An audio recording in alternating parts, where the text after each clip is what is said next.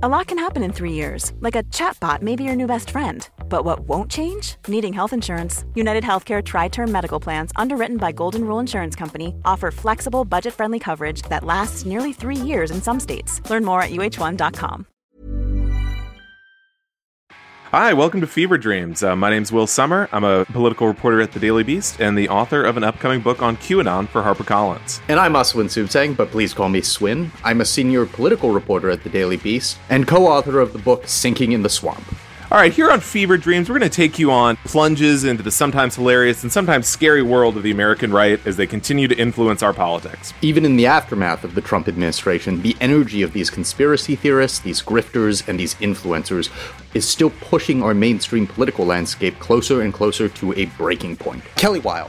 Quickly, before we start covering topics like Ukraine and foreign war, which we're going to dive into pretty heavily on this episode, I'm just going to start with something a little bit more lighthearted, shall we say. And are you as aware or anywhere close to obsessed as I am about former President Donald Trump's habit, and this has been going on for decades, of him referring to men who he really admires and really likes as hot? Not really. You know, that's something that I like to keep just firmly sequestered away from my brain, but I think I'm about to learn more. This is something he's done for ages, and it really took a special turn for the weird when he was leader of the free world and now in his post-presidency. But for the uninitiated, Donald J. Trump has this obsession with complimenting the masculine physical attributes of men who he wants to keep within his good graces. I mean, he is, out of all the authoritarians on the face of the planet who talk like stage moms, he probably ranks number one on that list. Like, this is a long-standing thing, and I just want to give our readers a taste of what I'm talking about in the event that they have absolutely no fucking idea what I'm talking about. Okay, so earlier this week, our colleague Jose Palieri and I put up a story that was about the following. We got our hands on some documents that hadn't been reported before, so the gist was, in the year since former President Donald Trump has been out of office, he has cost the U.S. Secret Service more than $1.3 million on hotel and transportation bills, according to documents obtained by the Daily Beast.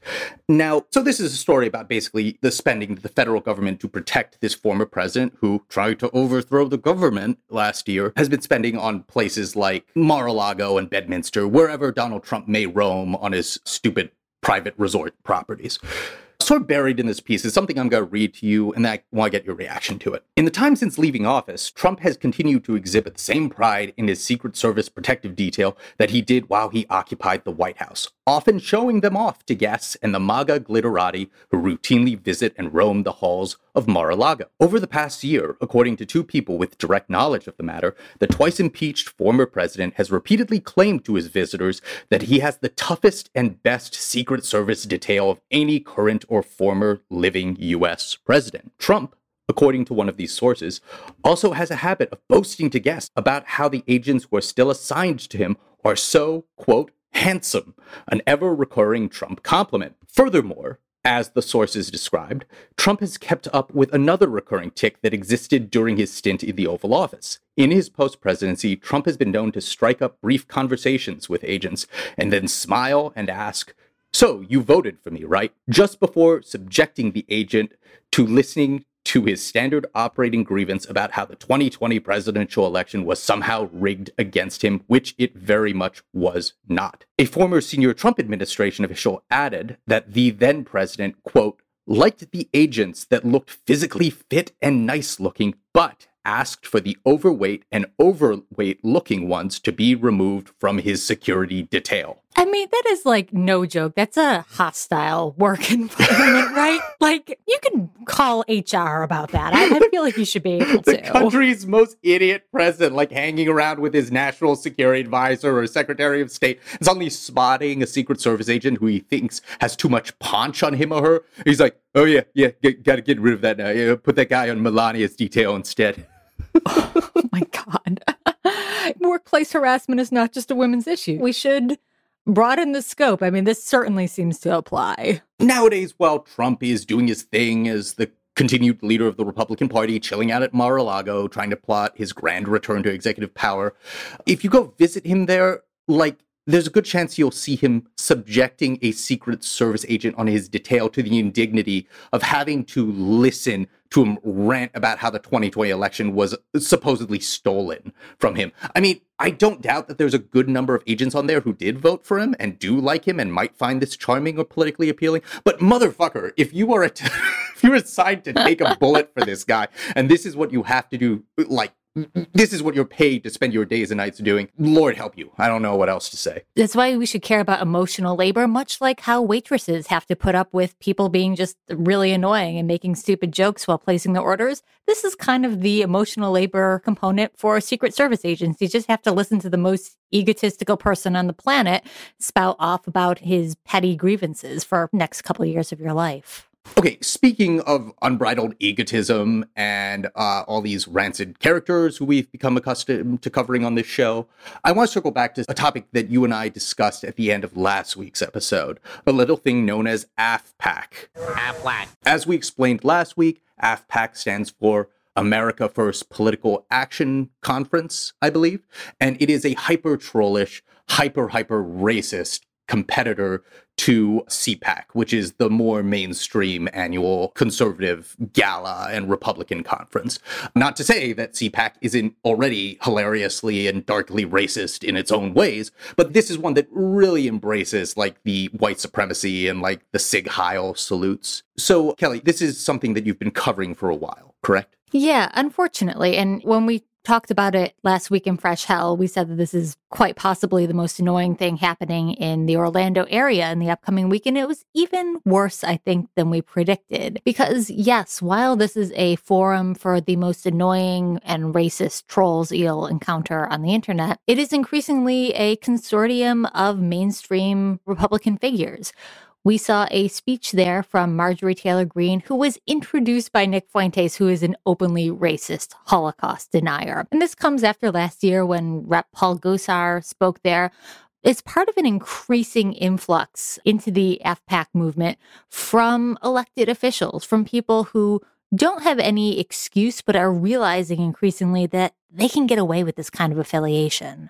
Right. And okay, tell us a little bit more about how basically all of the Republican Party on Capitol Hill got dragged into this fray after people like Marjorie Taylor Greene decided to speak at this conference. Oh, absolutely. So, it's funny. AFPAC bills itself as this alternative to CPAC, which goes on at the same time. But you don't really have that much daylight between them anymore when you have the same fucking people speaking at the same event. Right. The same thing happened last year with Representative Paul Gosar. And it happened again. It happened again with Greene this year, who spoke at AFPAC, the next day spoke at CPAC. And Gosar is just this repugnant character and a dentist, which I also think are like kind of interchangeable slurs.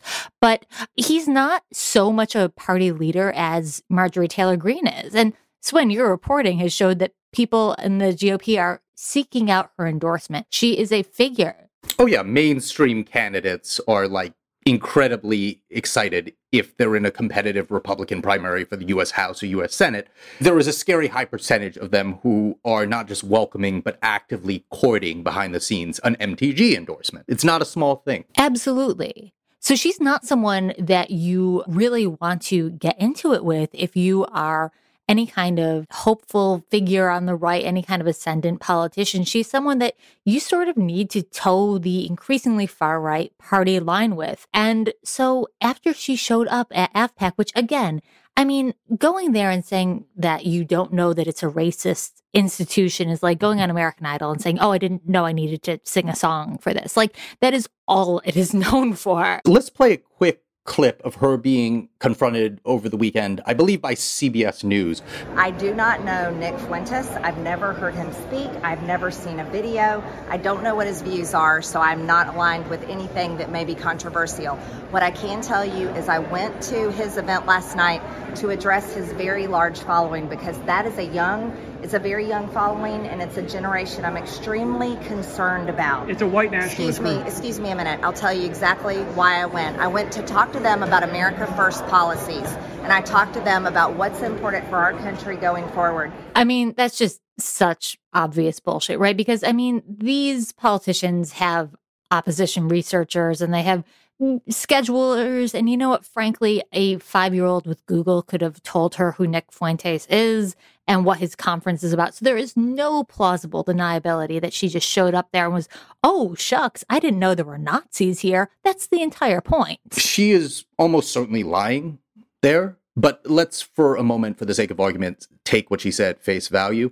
For that to come even close to being remotely true, as a baseline, the bare minimum for that to be possible is she would have to have not just the absolute dumbest staff on all of Capitol Hill, but also an incredibly stupid staff that somehow does not have any connectivity whatsoever to the internet. Like, this is stuff you would find out accidentally about, like, the conference that your person is about to speak at, especially if it's AFPAC.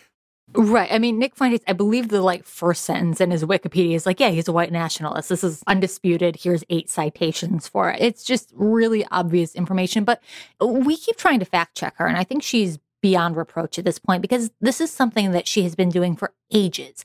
Even before she was a candidate, she was making videos where she was saying that the Q of QAnon is probably a military source, or she was liking posts about executing leftist politicians. She will do this time and time again, where she will completely cross the Rubicon, do something completely indefensible, and then just issue enough of a denial or make a little bit of distance, or meet with the Holocaust Museum and say that now she understands why you can't be anti-Semitic, and then does absolutely nothing to change her ways. She does it again because that is the appeal for the people who support her.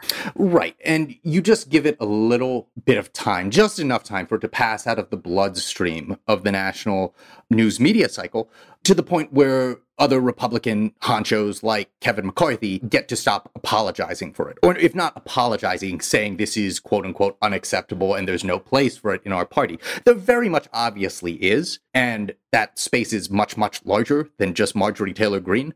But it's funny that whenever this happens, not just with her, but an assortment of Republican politicians working at the national stage, there are the moments where the Kevin McCarthys, the Mitch McConnells, or the Mitt Romneys, or name X, Y, or Z Republican politician here, come out and do a really huffy statement about how this is not who we are. It very much is.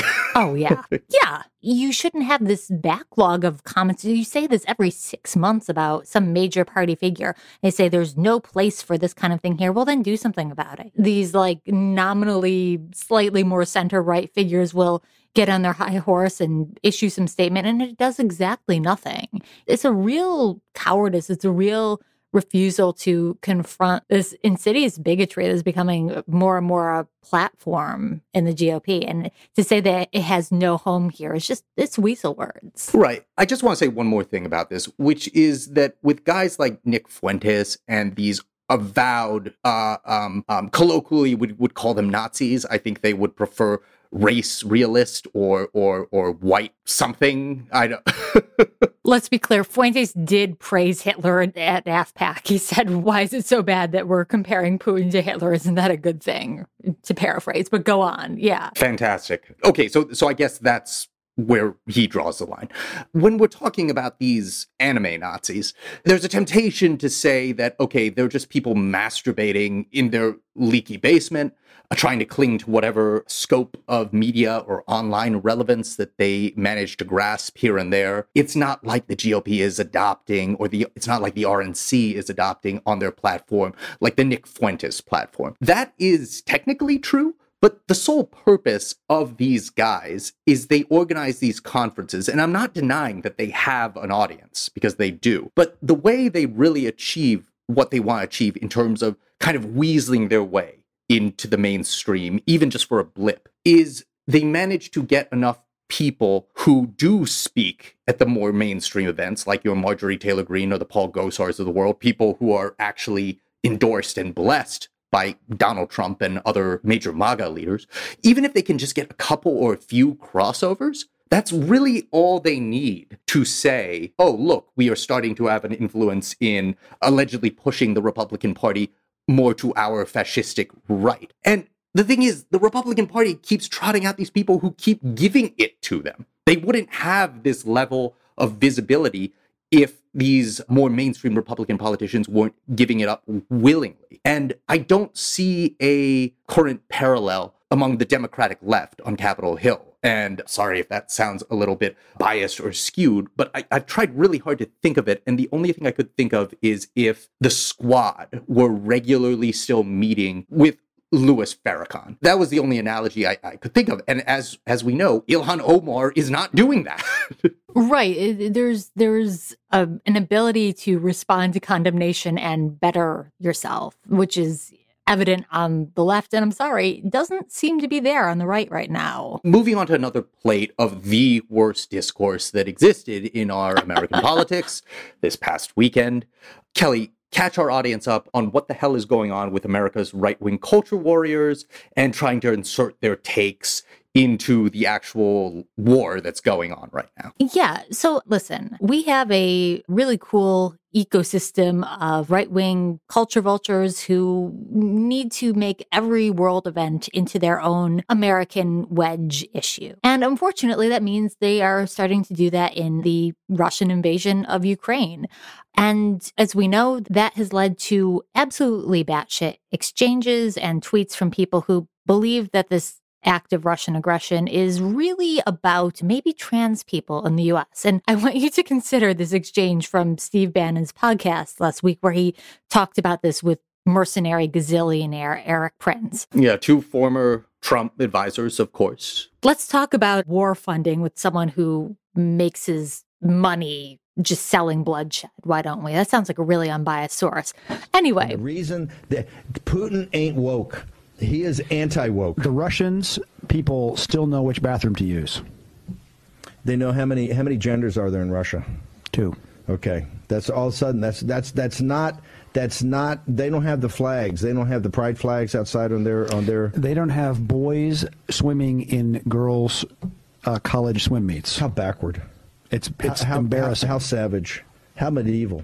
Okay. Setting aside the fact that there absolutely are LGBT people in Russia and their rights have been brutally repressed and that the Bannons and the Princes of the world are salivating for the chance to do that in the U.S., this catastrophe has nothing to do with the Russian invasion of Ukraine. I mean, this is pure Russian imperialism. This is an extreme vitriol that certain elements of Russian society have held against Ukrainian people for a very long time.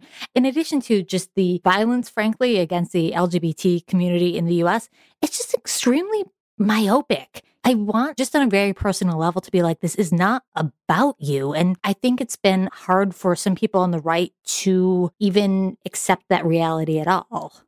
Going back to the clip we just played, when they keep blathering on about things how, like, Putin ain't woke, he is anti-woke, you kind of have a point there. Zero Pinocchios, that's 100% true. And it actually does sort of give away the game there, because it talks about what so many partisans in this country mean when they say they are not woke and they are anti-wokeist or anti-wokeism. A lot of it is code, just saying I would like to be an out-and-out bigot right now. I would like to be as moronic and as prejudiced in public as possible and have nobody call me out on it. Oh, and also I would like those to be enacted as my preferred national policy preferences. When they praise Putin for not being woke, I'm just not sure if they're self-aware enough to know how much they're telling on themselves. No, absolutely. But I guess maybe that's the point. It's funny because I remember this. Conservatives have alternately praised and condemned Putin for ages. I remember in 2014, I don't even remember the incident that inspired it, but I remember that there was this unbearable wave of conservative energy on Twitter that was just lusting over Putin, you know, sharing like pictures of him riding horse shirtless.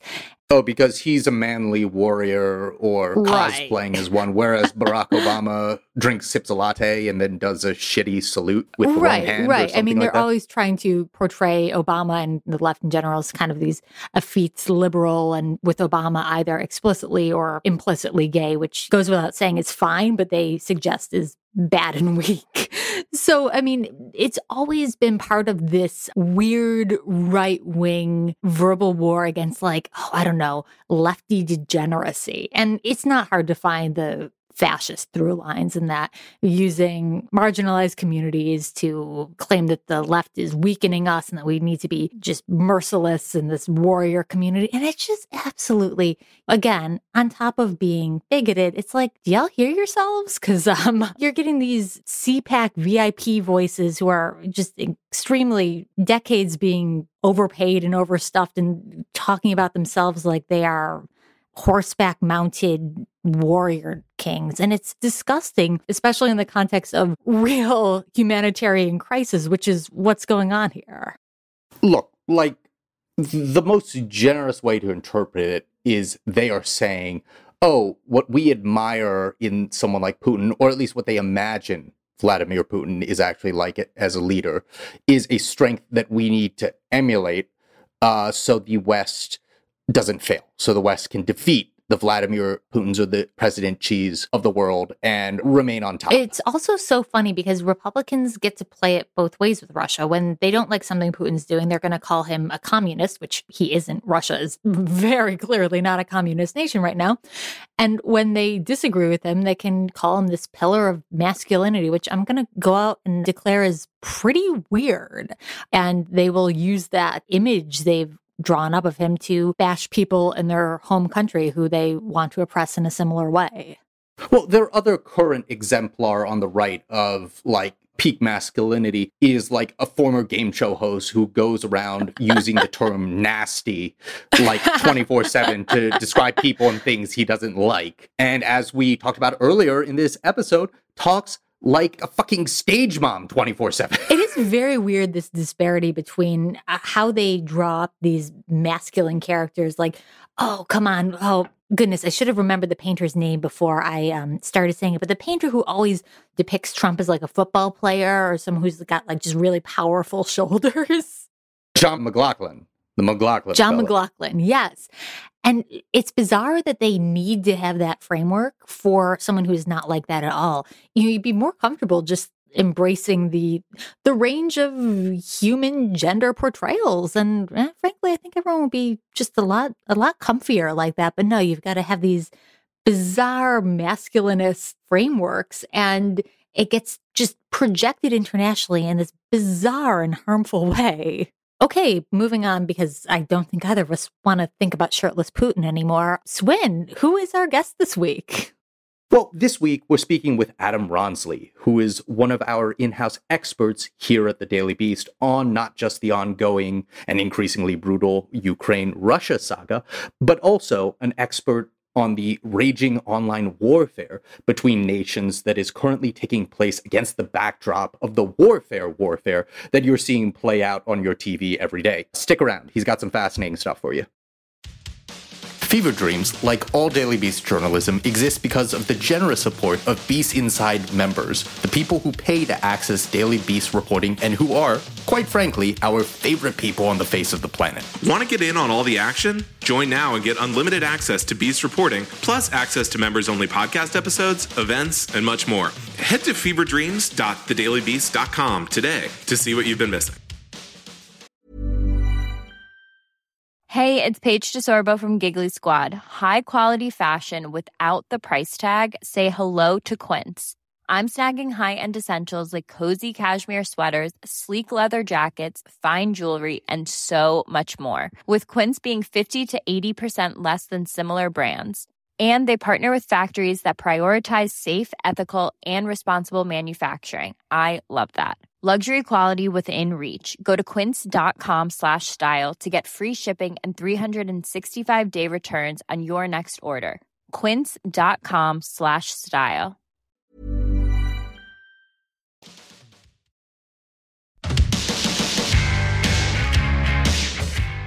All right.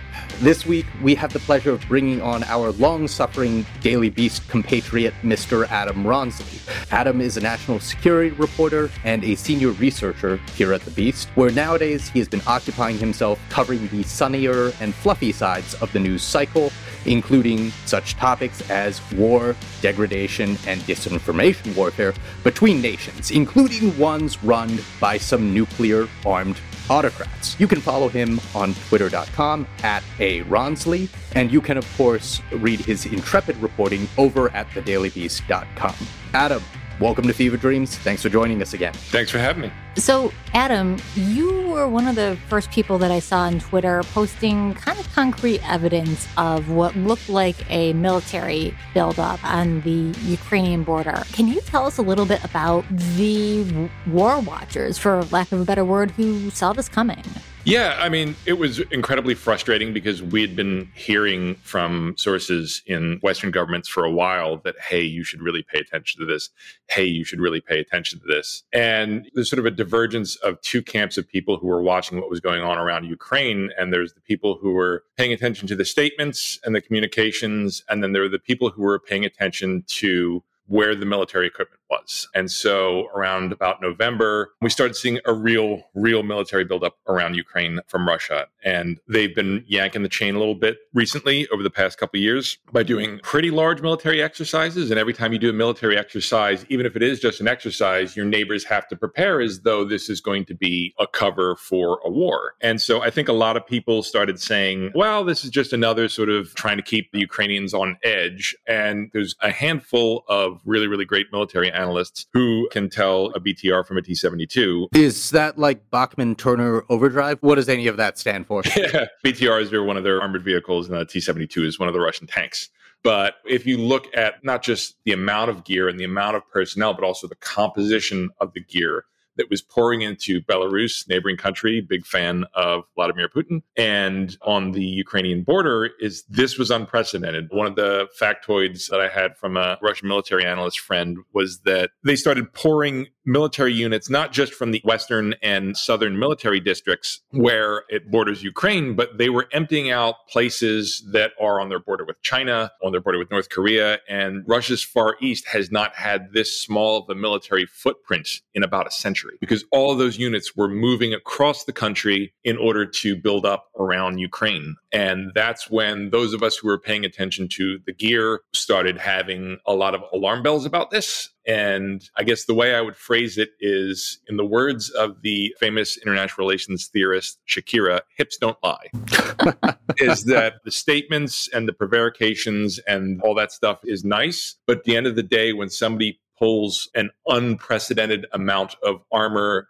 troops, and death around your border, you got to pay attention. You got to treat it as though it's real. Right. And in the lead up you're talking about, I think you were referencing a good amount of the commentary and the discourse, both on the left and the right, where there were a lot of people saying, oh, don't be duped or don't be so credulous about all these different leaks that are coming from the Biden administration or U.S. intelligence apparatuses. Don't be so gullible. A lot of this is probably going to end up being just some really highly orchestrated chest thumping by the Putin regime, and that this is basically WMD Saddam Hussein Part 2. The American government is just telling you over and over again that Vladimir Putin is going to do this. Haven't you learned your lesson? Don't be so gullible. That was a lot of the line that people were trotting out. And obviously, I think all of us here wish that they were correct, because that would mean less war, less invasion, less death. And obviously, it would be another opportunity to publicly own the U.S. intelligence community, which I think we all also cherish doing on a regular basis as well. What started freaking me out on a personal level, where I started to think, okay, maybe those people are probably wrong and this is going to happen, is when I started seeing you tweeting and reporting over and over and over again for weeks, if not months, that, guys, this is probably going to happen, because you are as skeptical a person of major U.S. intel claims as there exists in so-called mainstream American political media. And you were out there saying for a long time, this is going to happen. You were saying this since the end of 2021. It's like the moves we're seeing right now, which you don't need the CIA to tell you about. Exactly. Does not reflect that of a bluff. Exactly. So I think for a lot of people on the left, their primary reference point for war and international affairs is the Iraq War and the colossal faceplant with Iraq WMD history. And for a lot of people on the right, is the only story they're familiar with is Neville Chamberlain. So it's always 1938 or it's always 2003 in some people's head. And you absolutely should be skeptical of intelligence agencies. That is your job as a reporter, to be skeptical of government. But I come from a background of reporting on open source, where we live in a golden era of open source information where you hemorrhage data about your life. And when you pour in as much equipment as the Russians did to the border areas around Ukraine and into Belarus, you cannot hide that something that big. It is literally visible from space. We have radar imagery, we have electro-optical imagery, and we have a dance app showing us the hellscape as it builds up. Because listen, people on the border in Belarus, people in Western Russia, it's kind of news when an S-300 battalion drives down your road and fucks up all of your traffic and gives you potholes for an eternity. That's a rubbernecking moment. And all of that stuff was hemorrhaging on. And the thing is, you just do the math in your head. If you build up that much equipment and back down, you look like an ass and nobody's going to take you seriously the next time. And even if you wanted to back down, you will feel pressure not to back down. As we subsequently know, he had no intention of backing down, but this was, once you start building up that much, there are very few off-ramps that can sort of salve a tender ego. Right. It's not exactly a JK type moment or opportunity there that's presenting itself. No. They've done big exercises before and gone home, but nothing on this scale in a generation. So before we get into what is happening right now, I just want to dig in a bit on some fascinating reporting you put up, the Daily Beast recently. It's an article with the headline of "These nerds saw Ukraine invasion start on Google Maps before Putin said a word." It gets into the heart of what you're talking about on how you don't need to rely on the Biden administration. You don't need to rely on leaks from the Pentagon or God knows where else.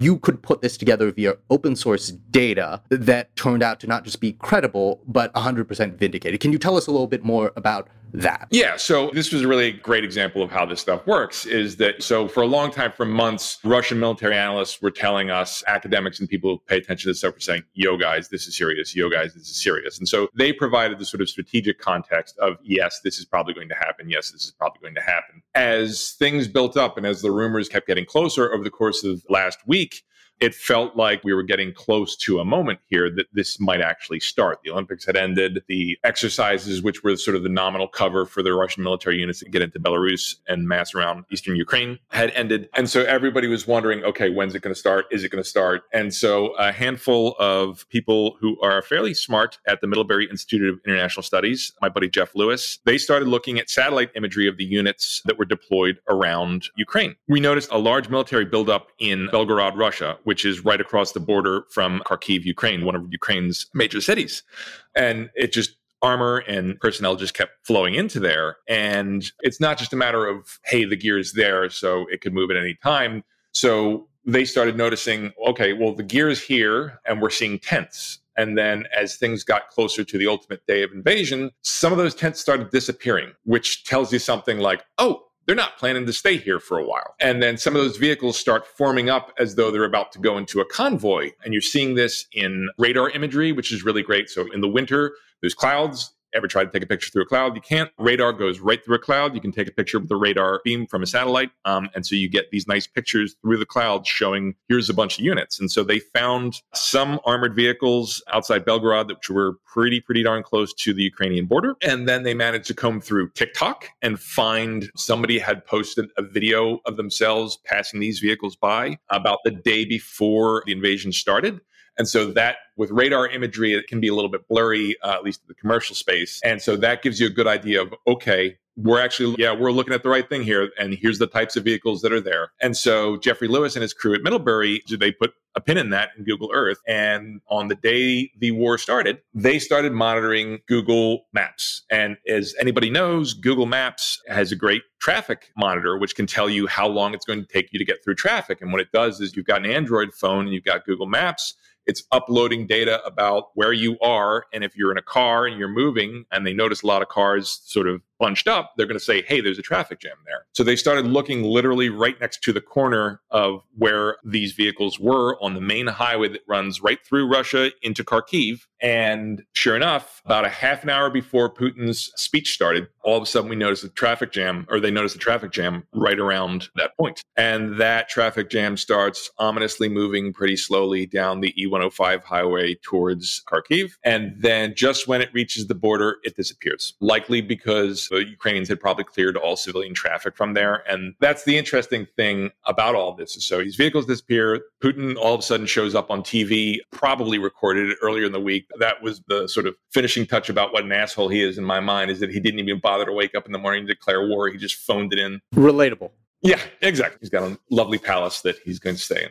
So 30 minutes before his speech declaring war, we see this. It disappears at the border. Speech ends. And all of a sudden, on a webcam in Kharkiv, we see lights in the sky on the horizon of the multiple launch rocket systems going on. And the interesting thing to me about this from a conceptual point of view that Jeff pointed out is that the Russians have been yelling at their troops for the longest time, get rid of your phones, turn your phones off. No more soldier selfies, because they've learned the hard way over and over and over that that's going to give them up. Wait, how long have they been berating their soldiers to stop taking selfies? Oh, God. That sounds like an American phenomenon, but... Yeah, well, I mean, it is a problem since at least 2014. I mean, that's how we've learned. When they shot down MH17, the Bellingcat guys were able to find out all kinds of stuff because these guys were posting stuff on social media. VKontakte is the Russian version of Facebook, and it's disturbingly easy to run facial recognition searches across avatar profiles. And so if you're taking pictures and posting them online, a few open source nerds might be able to find you through facial recognition and find your VKontakte profile and show that, hey, you're a Russian soldier. You're not a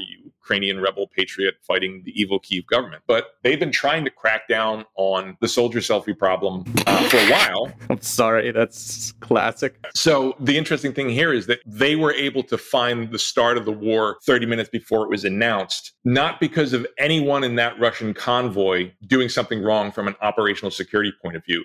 That was almost certainly Belarusian drivers trying to get on the road at 3:30 a.m. and having their phones upload that to Google. And why that's interesting is that it shows just the problem there is to be able to hide this kind of activity in the modern world, is that this large immobilization is just inherently disruptive and messes with the patterns of life that are recorded and measurable in our digital lives. And it's very, very hard. If they had said no pictures, this still would have gotten uploaded. We still would have seen this. If they had barred civilians from taking pictures of them, still would have seen this because this would have come up there. It is just so much harder these days for you to hide this kind of thing from the public just because our lives are so digital, that data is so broadly available. We can find patterns and we can find aberrations in those patterns, like why is there a fucking traffic jam at 3 a.m. heading into Ukraine when there's a war about to start? Right, when online snitch culture ruins the surprise elements of your invasion. Oh, no, man. So, Adam, you're talking about the abundance of information here. And I think one thing that's been striking in the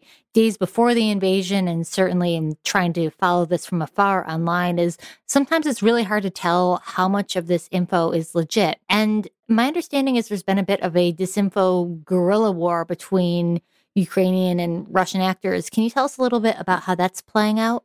The Russian information war over Ukraine has been an interesting mirror of the rest of their plans and preparations for the war, in that it is totally half-assed and phoned in. Is that if you look at, the war is not going great for them right now, because if you look at Putin's speech before this started and the op-ed that he put in the Kremlin website in July, it boils down to basically, Ukraine isn't a real country. We want it back. I'm going to take it. And they actually believe their own propaganda. And they believe that if they could just roll in there, that it wasn't a real country, no one cared about fighting for it, they would just surrender, they will greet us as liberators, that kind of stuff. And that all we have to do is move real fast to the capital and then everything's fine. This is a country with tens of millions of residents. Is that correct? Yes, exactly. Yeah, exactly. Good luck. But they believe that this is such an artificial entity that no one would fight for this. Who would fight for Ukraine? And so they didn't really do a lot of the things that you would normally want to do in order to conquer a country of millions and millions of people. And you're seeing that play out in the information war. In the weeks beforehand, they were trying to sort of, and especially in the days beforehand, they were trying to prepare the Russian public for this war in order to justify it. And they only kind of half-assed it. Is that one of the things I was worried about was we always see these sort of fake provocation stuff. And so in this case, we saw them forcibly evacuating orphanages and hospitals so that you could have pictures of essentially created refugees from the Russian-speaking parts of the breakaway rebel areas of eastern Ukraine in the DNR and LPR,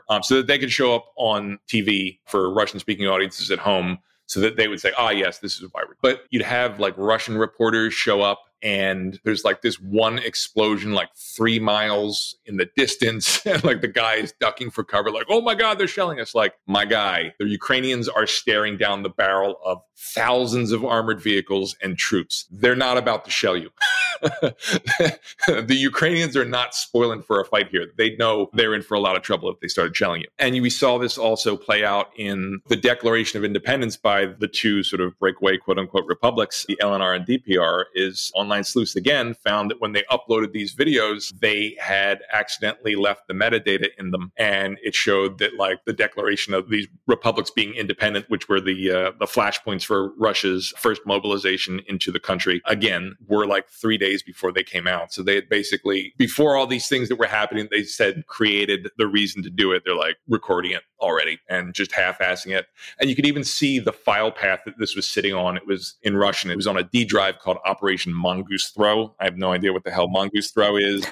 But again, that's why like when people are talking about the intelligence, I'm just like, dude, a bunch of dumbasses this like uploaded this to the D drive, okay? Like on probably what was like a Windows Vista machine. Like how do you... It sounds like it was named after America's attempt to do Bay of Pigs 2.0, Operation Mongoose. Oh, wow. Oh, that's an interesting thing, yeah. Why would you ever name something you want to be successful after that?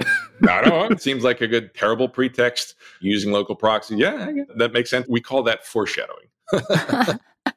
Hey, Adam, you alluded to us a little bit before we started recording about the weirdest thing that some of your open source researchers have found, and I think it involves a bag of dildos. So before we let you go, can we finally get that on the record? Yes, my favorite anecdote, Jeff Lewis, arms control wonk at Middlebury, his primary research interest is nuclear weapons. And Kaliningrad is this sort of Russian enclave that they got as a souvenir for the end of their empire that's surrounded by Lithuania. And it has access to the Baltic Sea. And every once in a while, they move their short-range ballistic missiles with nuclear warheads on them. And they rotate those units in, and they get to look fierce in front of Poland and say, don't you try it. And then they rotate them out. And so Jeff was very, very interested in like who these guys were, like maybe we could find out a little bit more about these units. And so he ended up it took a little bit of poking around on VKontakte, which is the Russian version of Facebook VK. And he found the unit and he found their selfies, and my, were they a colorful bunch. So they travel together and they take vacations together. And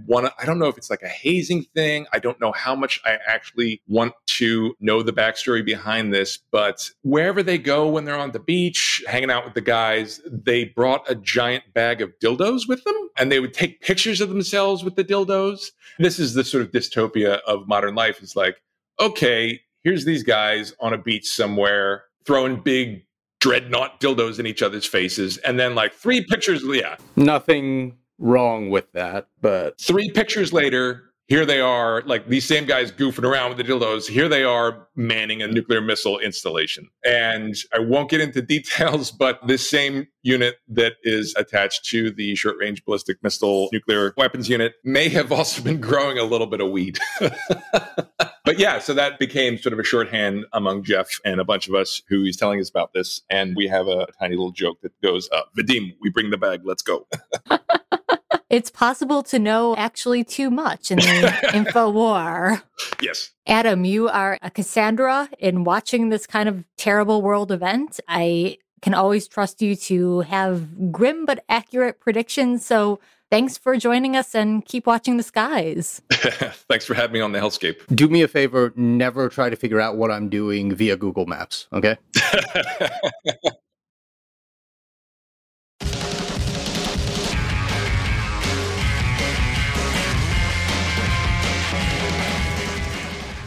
Okay, and now we bring you to this week's installment of Fresh Hell, our beloved recurring segment in which we get into the weeds of something batshit that's going on in your world today that you may not believe is actually occurring, but alas, actually is. Kelly Weil, tell us a little bit more about the fake Q account that appears or has appeared on Trump's attempt at a social media empire, Truth Social, and how it has the Q movement currently losing its mind, I think would be a fair way to put it. I think that's a fair way to put it. And maybe just like the opposite of a content warning here. I think we thought that this week is already hell in itself. And so this is wacky, but actually maybe there's a ray of hope in it because QAnon is not back, or at least its author is not. We talked the other week about Truth Social. This is the new social media network that Trump is trying to launch. It's super glitchy. No one can make an account on it, and there's all kinds of security concerns.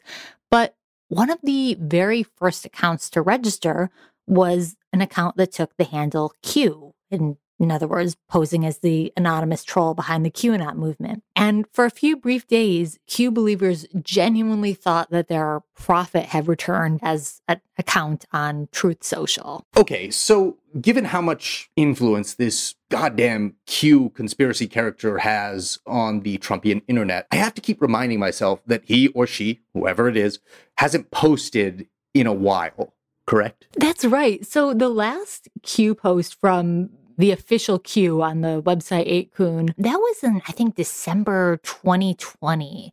This is a movement that officially sort of died with Trump and Trump's presidency, not Trump literally. Well, morphed, not really died. But morphed. Yeah. Because you're right that QAnon, the author, has not been posting, but the sentiment behind it, the insane conspiracy theory, it accuses, Democrats of Satanism and child trafficking and whatever terrible Hollywood thing they can invent, that has still very much lived on and kind of seeped into the broader Republican bloodstream. It's never going away. Everything in American politics, specifically American Republican politics today, is either Gamergate or Pizzagate. Oh, wow. Yeah. Those are the two lanes you have right now. It's great. Yeah. Oh, my goodness. I feel like you have to check one when you register to vote as a Republican now. Are you a Gamergate Republican or a QAnon Republican? Well, I have some good news because this account on Truth Social was very, very clearly not the same Q. Because you can tell this for a few reasons. The person or people behind the original Q account write in their own very recognizably insane way. There was an interesting Times report the other day, actually, that tried to use language analysis to identify the actual people behind Q because it was such a distinctly weird way of writing. And this new account didn't mimic that at all. Would you say it's more Hemingway or more Gellhorn? Ooh, I'm a Gellhorn fan, so I think I've got to throw Hemingway under the bus on this front. No, instead what this new account was doing was it was playing up its apparent connections with the Trump administration. It was tweeting that it was, what do you call it? It was truthing? It was truth posting? Wait. Do they actually call it truthing? Yeah, they say that. They call the tweets truths. They fucking call it truthing. God, every day we stray further from God's light. Didn't think this could get any lamer. Did not.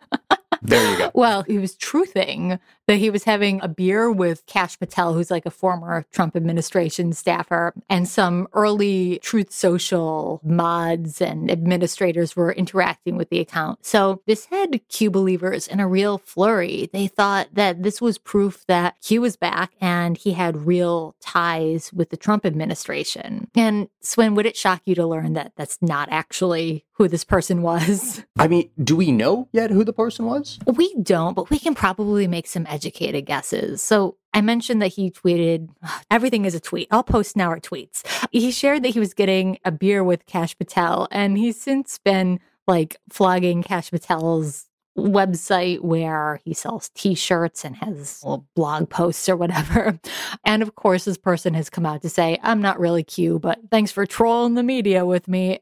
And it's just you almost hate to see him play with Q believers' hearts like that. It's a real roller coaster. And already a lot of them are trying to spin this into how they're not mad actually there. It was funny and how it's actually very good for the movement. And the media was owned in this case. It reminds me of the Simpsons episode when those two guys used the fake angel to sell their mall. Welcome to the end of High Prices. Well, there you go. I hope you all learned a Silence! Prepare for the end. The end of High Prices. What? What's the bang deal? Behold! The grand opening of the Heavenly Hills Mall. Wait a second. You planted a phony skeleton for me to find. This was all a big hoax. Not a hoax, a publicity stunt. Just to kind of close out, I think it's easy to laugh at this, and I am laughing at it, but it does show how desperate Q fans are for literally anyone to follow. And in doing that, they're really, really open to getting scammed by anyone with the right posturing online. So how far did they take this? How long did it last? It only lasted a couple days, but it was enough to really, I think, infuse some much needed hope in the QAnon movement, which is running dry right now. But at the end of the day, whoever lost, how many QAnon-related hearts were broken. Former Trump administration official Kash Patel, maybe he made a couple of bucks off T-shirts and hats, maybe. That's right. I mean, you've got to look at the bright side. Always be closing. Why haven't we done a version of this? Get some Fever Dreams-related merch going, maybe like a onesie for babies or a hoodie for slightly older children. How about a onesie for adults? And we'll screen print our faces on it. And we'll sell it when we come back as Q on Jason Miller's Getter or something like that.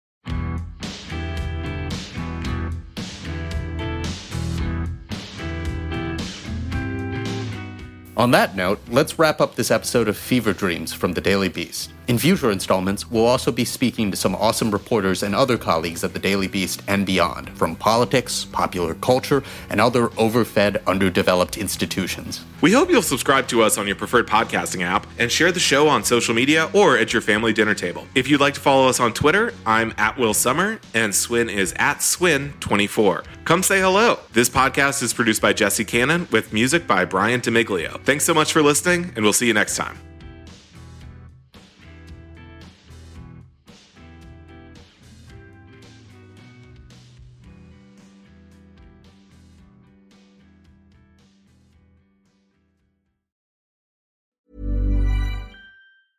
Planning for your next trip? Elevate your travel style with Quince. Quince has all the jet-setting essentials you'll want for your next getaway, like European linen, premium luggage options, buttery soft Italian leather bags, and so much more. And is all priced at 50 to 80% less than similar brands. Plus, Quince only works with factories that use safe and ethical manufacturing practices. Pack your bags with high-quality essentials you'll be wearing for vacations to come with Quince. Go to quince.com/pack for free shipping and 365-day returns.